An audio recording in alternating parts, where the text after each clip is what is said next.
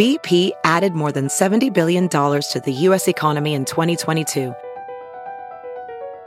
Investments like acquiring America's largest biogas producer, Archaea Energy, and starting up new infrastructure in the Gulf of Mexico. It's and, not or. See what doing both means for energy nationwide at bp.com/investing in America. WQAD Podcast Network. The Cities with Jim Mertens, a production of WQPT, PBS for the Quad Cities region, a podcast in partnership with WQAD. What's going on in the Quad Cities? Activities, events, fun, politics, sports, local issues and opinions. And now, your host, Jim Mertens. I'm Jim Mertens, and this is The Cities. Imagine on your third day at the job, you're forced to flee for cover. A violent mob is trying to break down the door to your office.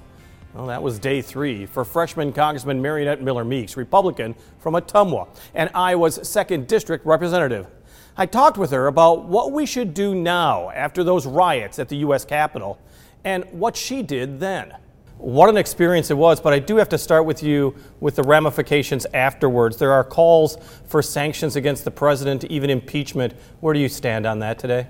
Well, I think if people will reflect back to that day on Wednesday, we were in the House chamber. We were doing very important work in certifying the electors from each of the 50 states. We were actually discussing the objections to the certification of Arizona at that time when this began. And when you're in the chambers, you really don't hear the noise going on. Apparently, there were people who were getting messages or text messages about what was happening outside. I was not one of those. I try to limit any phone use while I'm in the chambers, and so it was a horrific event. We came out immediately and condemned the violence, condemned those protesting, those that were destroying property, desecrating the Capitol, and interrupting these very important democratic proceedings that were going on at the time.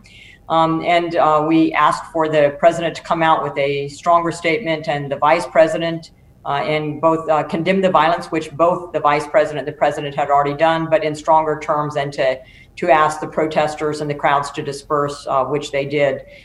So when we're looking at ramifications going forward, I think it behooves all of us to know that these are important proceedings. We're doing the business of the House, and that we're trying to unite a country. And I heard that repeatedly throughout the campaign from President-elect Joe Biden, and after the election and throughout this time period, going into the transition. And so I think if we want to unite the country, there is 12 days left. The president conceded. We heard the concession speech and asked and committed to a peaceful transition to the inauguration on January 20th of President-elect Joe Biden. I think with that, we want to try to bring the country together. We want to unite people. And I think when you look back and reflect back on the past 4 years and what has happened, another impeachment trial will not bring the country together to unite the country. And for those people who did not feel their voices were heard, or they were not being represented, or that the elections did not reflect their concerns, that this is a time to move forward, try to bring people together, and try to work on the things that will unite our country. Now, you've heard your colleague, Representative Adam Kinzinger, actually say that he believes the president's unhinged.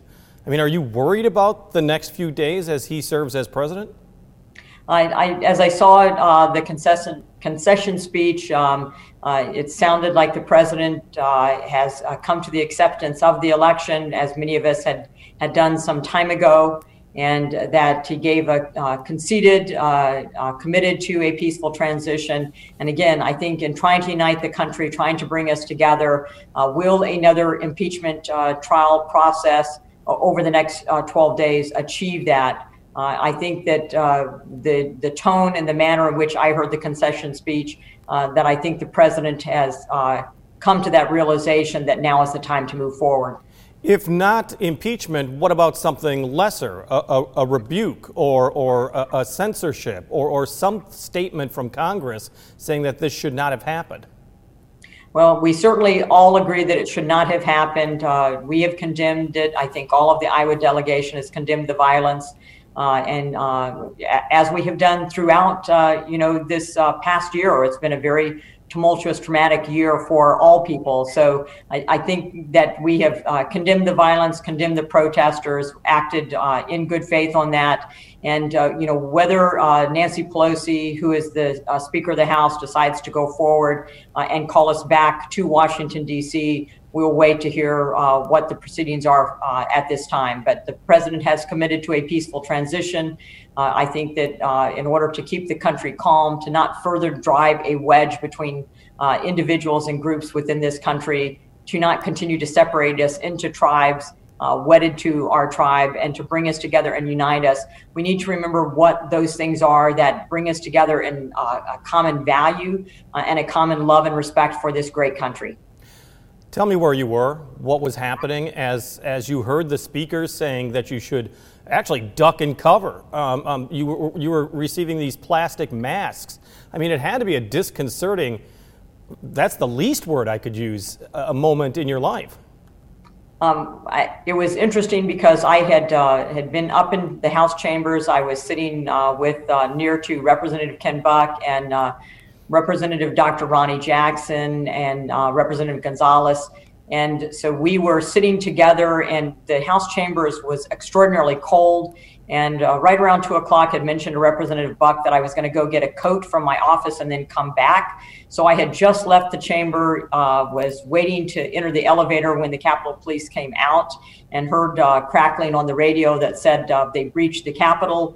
And by the time I got down to the basement where the tunnel is, there were more police and FBI coming in. And it was at that time that I knew that something had happened just as I was leaving the Capitol. So it was a very short period of time, but I was actually in the tunnel before that took place in the House. But speaking with my colleagues, it was a very harrowing experience for them. We're fortunate that we've had people with military experience and have been in combat that were there as well and took quick action to protect themselves and protect the House chambers with the Capitol Police and the Secret Service. Unprecedented times. Do you worry that this now emboldens other people in the future to perhaps do the same?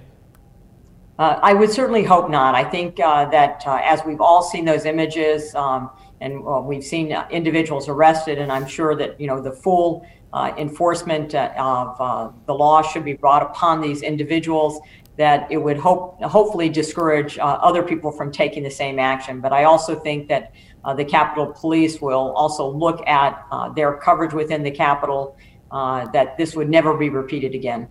You know that other countries look at America as this beacon of democracy and see this and think, wow, we have fragile nations and this is the most powerful country in the world. Well, I think it's one of the reasons why it was so very important for us to get back to doing the people's work and to do that in a calm, respectful manner with debate and dialogue. It was a debate that we needed to have, that people and the country needed to hear, that are on both sides of this issue or that are somewhere in the middle. So I think it was important that debate, that conversation and dialogue take place after this, so that people know that democracy will not be thwarted, that evil will not win out over free-thinking individuals in a republic with democratic values of free speech, freedom to assemble, freedom of religion. So I think that it was very important for us as members of Congress to show to the nation that we were going to continue the work of the business of the people, no matter how long it took. New Republican U.S. Representative Marionette Miller-Meeks. Thanks for listening to The Cities with Jim Mertens. And watch The Cities Thursday nights at 7, Sunday afternoon at 4, and Monday night at 6 on WQPT, PBS for the Quad Cities region. WQAD Podcast Network. Look around. You can find cars like these on AutoTrader. Like that car riding your tail. Or if you're tailgating right now, all those cars doubling as kitchens and living rooms are on AutoTrader too. Are you working out and listening to this ad at the same time? Well, multitasking pro, cars like the ones in the gym parking lot are for sale on AutoTrader. New cars, used cars, electric cars, maybe even flying cars. Okay, no flying cars, but as soon as they get invented, they'll be on AutoTrader. Just you wait. AutoTrader.